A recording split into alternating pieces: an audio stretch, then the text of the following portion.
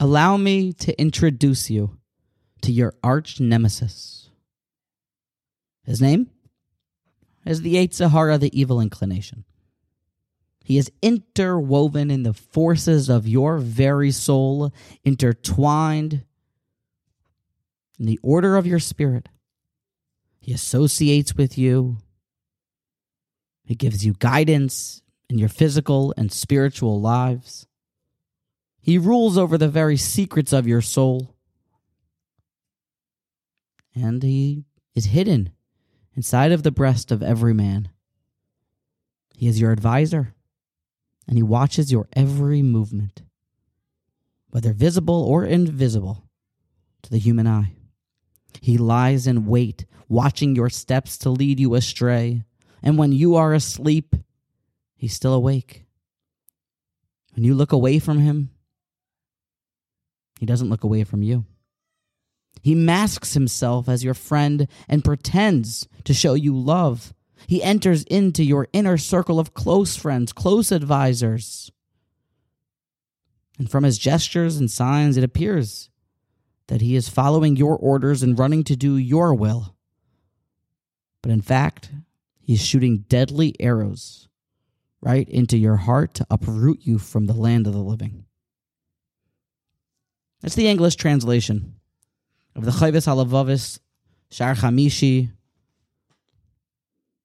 explaining just what we are up against in this world. So in case you haven't discovered your good friend, Mr. Yetzer Hara, now you have the opportunity to say hello. This is a famous paragraph. I felt it was important to begin this talk by referencing it. And because of the previous paragraph's fame, often the very next paragraph is overlooked. But in the next paragraph, the Chovos Halevavos gives away a tremendous secret. And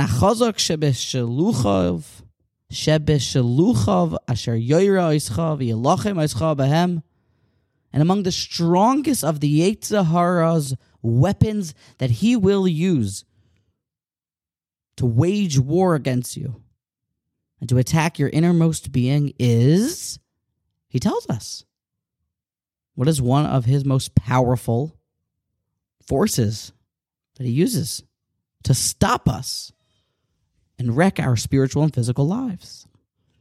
But before we expose his answer, I want to jump into this specific spot in the Parsha, touch on an epic Ramban that seems to clearly reference this same idea that the Chovos Halevavos gives away as the strongest of the Yetzer Hara's weapons, and illustrate just how the weapons were used to derail even the generation that saw HaKadosh Baruch Hu in a way that no one has since seen. And let's set the scene. We pick it up, Parshas Beshalach, Perek Yudalad Pasuk Yud. Uparo Hikriv Vayusu B'nei Yisrael Eseineim V'nei Mitzrayim Noisei Achreim. And Paro drew near, and the children of Israel raised their eyes. And behold, the Egyptians were journeying after them, chasing them down. Get back here, you escaped slaves. Vayuru Ma'od. And the Israelites were frightened. Vayitzaku b'nei Yisrael el Hashem. And the children of Israel cried out before Hashem. Vayomru, the next pasuk, and they said, El Moshe, to Moshe. Hamivli'en kivorim b'Mitzrayim lakachtonu lamos b'midbar. Is it because there are no graves in Egypt that you led us out to die here in the wilderness? What is this that you have done to take us out here and die in the desert? Why'd you bring us out of Egypt for this?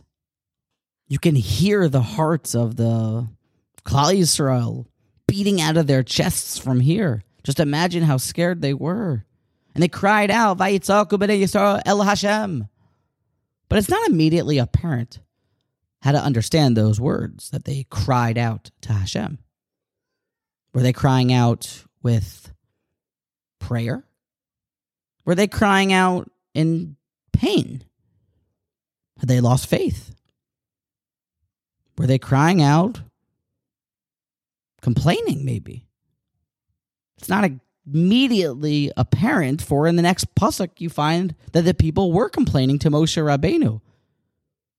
Perhaps these two psukim seem to be connected.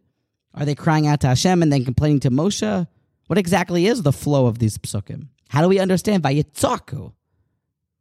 Well, I'm glad that you asked, because it's I guess to my knowledge, at least a three-way machlokas between the great Rishonim. Onkelos maintains Vayitzaku is a lashon of complaint. Uze'iku b'nei Yisrael kodem Hashem.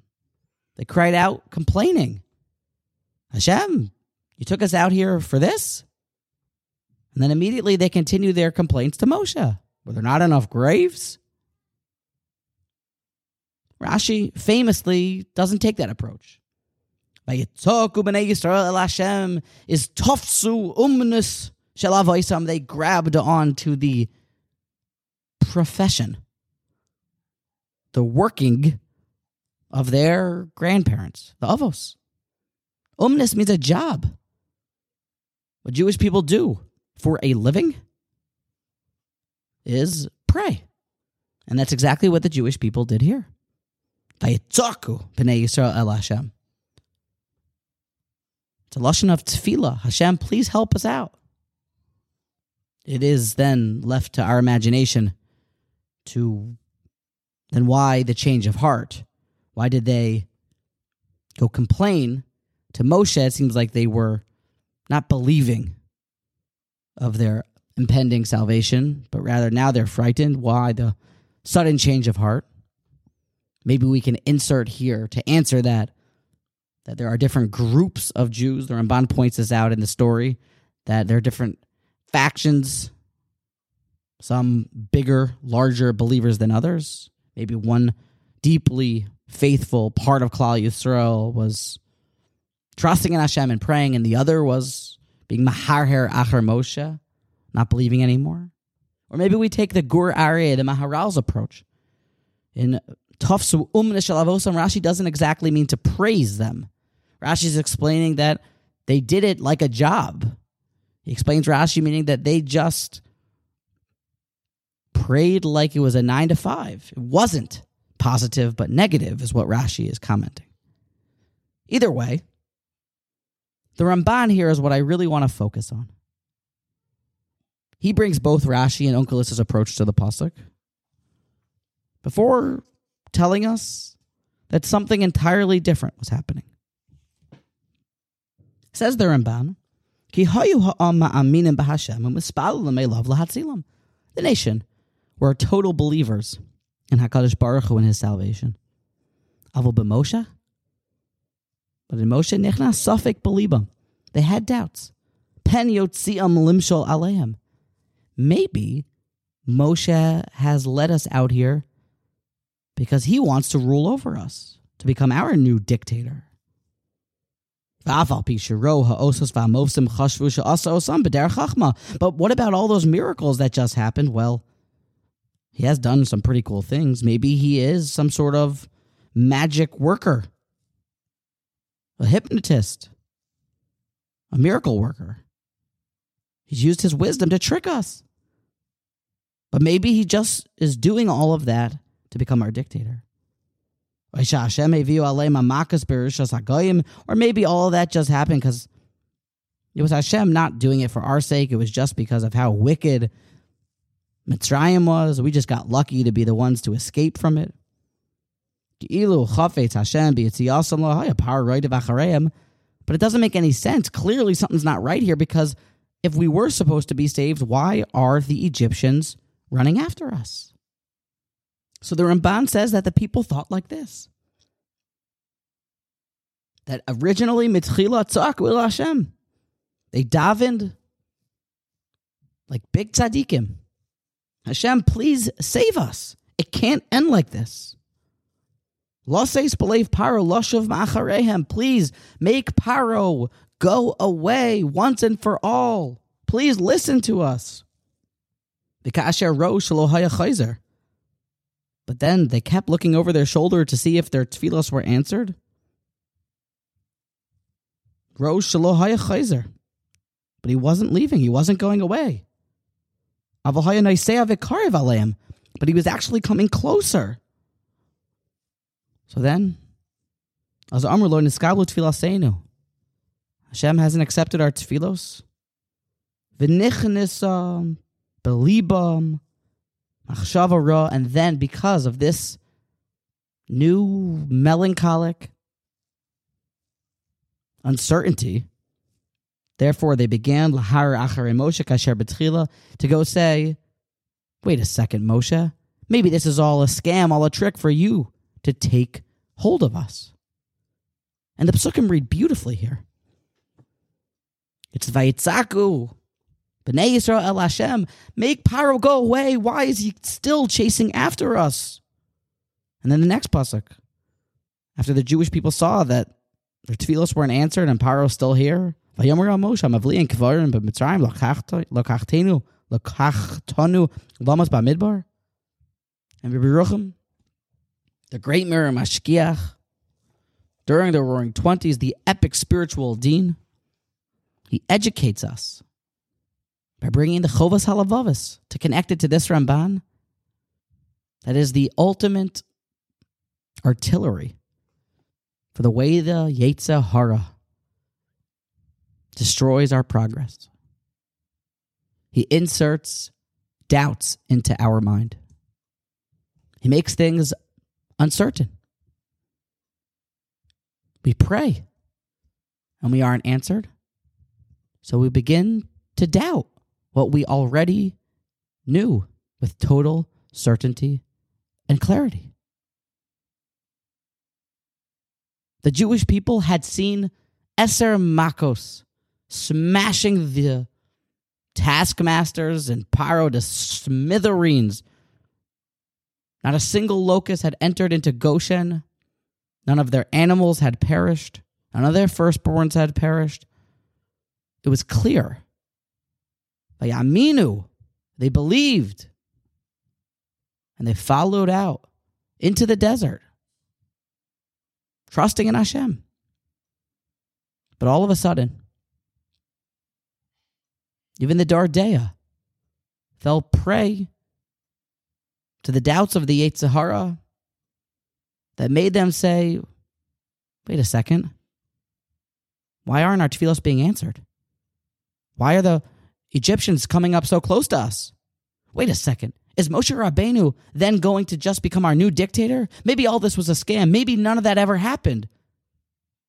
It is amongst the strongest of the Yetzer Hara's weapons that he will try to cast doubts on things that you know, says the Chovos Halevavos. He will make unsure what you know to be true and seek to confuse what is clear to you. He will send false thoughts your way and suggest erroneous arguments and to draw you away from all of the things that will benefit you and cause you to doubt what has been totally clear to you and make your faith and your religion uncertain, all to drag you down to the pit of hell. Nobody is free from the let me rethink it attitude. Nobody is exempt from the I just got to reconsider. Maybe all of that wasn't exactly what we thought it was. You know, I really did see clearly, but what if? Rabbi Yerucham starts to piece this theme together as the doubts continue to emerge in the hearts of the Dordea, the all-knowing generation of the wilderness. As Ka'ama v'Ka'ama upon him so many times, it seems like the nation has doubts. Maybe they don't believe They're uncertain about things. That it leads the great Paiton, the great David HaMelech, to write, Arboim Shona Akut Bedorva, Oymar Am Toye Levavheim, for 40 years. I fought with this nation. I was bothered by this nation. And I said they are mistaken of heart. Toye Levav. We must take everything with a grain of salt because we are talking about the greatest nation, the holiest people to have ever lived. At least the most clarity for sure.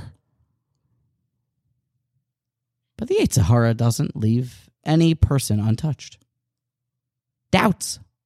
Sefekos. How often is good work, progress, left to be just that without any more progress, any more advancement because of newfound doubts? What if I'm not doing the right thing? One of the ways of the Yetzer Hara that is often found, I often find in my life, is what if there's a better way to do it? Oh yeah, you can do more. But it all comes from the same doubt. The same revisiting, reevaluating, reconsidering. But it's all from the same arch nemesis that only seeks to create doubt. Of Vayitzaku el Hashem, an unanswered tefillah, even though the Mitzrayim were never going to touch us. But some emotional pain left them questioning Moshe at their level. And now it's really all open. You could lose everything that you've worked for. What's next to clarify is that where to draw the line. Because when do we know that we have done enough thinking, enough evaluating, that we can decide that this second guessing is the Yetzer Hara? Because great Chachamim, wise gentlemen, have long been just great thinkers, those that are always deep in thought, thinking if they're doing the right thing. But at the same time here, we now must take tremendous caution from this practice. So where can we decide and show clearly when we are clear and have decided, and now any future thinking is harmful? And it would seem from Chazal that we could conjure a rule. You can have a foolproof way to decide whether or not you are a wise, deep thinker or you are just an overthinker. And that is whether or not any new data or information has been presented. See, Klal Yisrael had total clarity. All the data in the world. It was totally borer, Zorach kashemesh bashamayim. I don't know if that works, but it was clear as the sun shining in the heavens. Of course there's a God. Of course it's HaKadosh Baruch Hu, and He's working for us. Or we have a close, intimate connection with Him. So now, even though some emotional pain is here, that the Egyptians are rushing towards us and our prayers are not being answered, but there isn't any new data on the table to suggest otherwise. There is no proof that there is no Hashem. There's nothing more to think about. It's just some discomfort. And discomfort without any new data does not call for a retrial. We know that that's got to be the Yetzer Hara, calling us back and saying, hey, wait a second. You're a big wise guy. Let's rethink it. So now we know the arch nemesis. We know about the doubts, and we know how to read the psukim here. And we know that once we have clarified, understood, and decided, well, then that's it. You save as, you print, you file it away, and you move on, not revisiting, not reopening, not reclaring, not re-understanding, not reconsidering, not reevaluating, none of it. But that's all from that arch nemesis, the Yetzer Hara, trying to destroy your progress and waste your energies. So you ignore it. You go back to davening. You continue about your way, disregarding the Yetzer Hara's doubts. Perhaps we can summarize today's talk.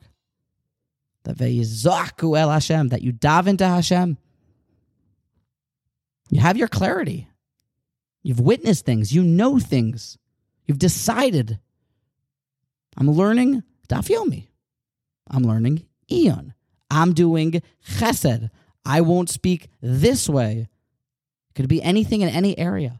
That you have all the information and you've thought about it, you've taken your time, methodically gone through the topic, and now you have decided, and end of the sugya, sof pasuk. It's over.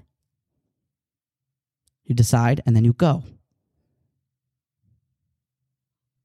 And anything else, it's just being Maharer Achar Moshe, and it's from your arch nemesis, the Yetzer Hara. So think, contemplate, decide, and then go, not noticing or caring for any of the second thoughts that the Yetzer Hara throws your way.